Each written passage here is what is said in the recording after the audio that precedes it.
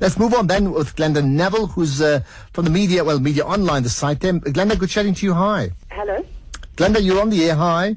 Hi, Ashraf. Yeah, good talking to you. Let's talk about ABC numbers that you have, right? You're right. The quarter three ABC numbers came out earlier this week. Not great news. I think everybody can see. Bottom line is print is still under massive pressure. What's interesting that I thought was how the Eastern Cape papers, however, are backing the trend. The Herald, the Daily Dispatch, the Saturday Dispatch are all showing some growth, which is really good news. Some of the Gauteng independent titles under strain. The Star, the Pretoria News, Saturday Star, all taking a hit. Daily Sun still battling to regain ground. So not the greatest time for print at the moment. Okay, so and basically confirming what we all know, right? That there's a move away from that. Okay. Yeah. So detail, of course, you're gonna tweet me the information. People can check it out, right? Yes. Government on ad banning. It's something we touched on with fast foods a couple of weeks back. What have you come up with? Well, Chris Murdoch, as you know, is our columnist, and Chris is very vocal on this subject. Mm-hmm. He says, if you look back at the studies after cigarettes were banned, did people stop smoking cigarettes because they were banned? Well, no, they didn't. So he's saying, you can talk about fast food and you can talk about banning alcohol. The worst thing that would happen with banning alcohol would be the massive impact not only on jobs, but also on our ability to host sports tournaments and things like that.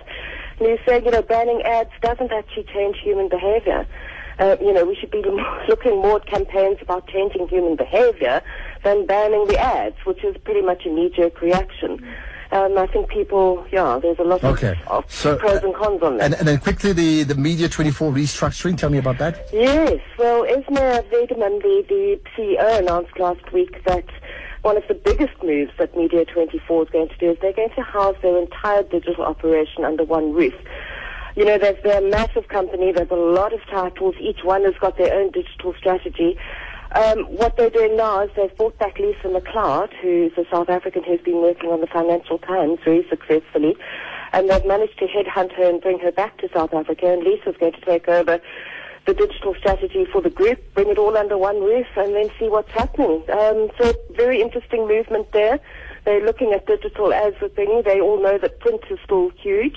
But as Esma says, they still have enormous faith in media, and this is what they're doing to foresee, to look after their future. And the last one, just very quickly touch on the independent group lashing business day. What does that mean? Oh my goodness! The goings on at independent media and how it all lands up in the media doesn't really stop, does it?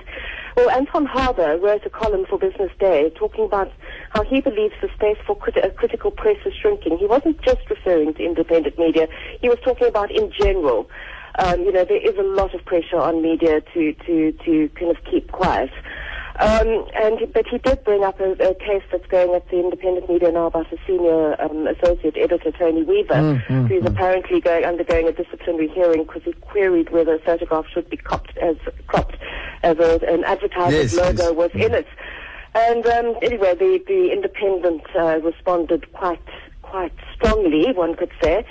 And says, he shouldn't be lecturing students because actually he's contravening the press code. Oh, so all goodness. dirty washing.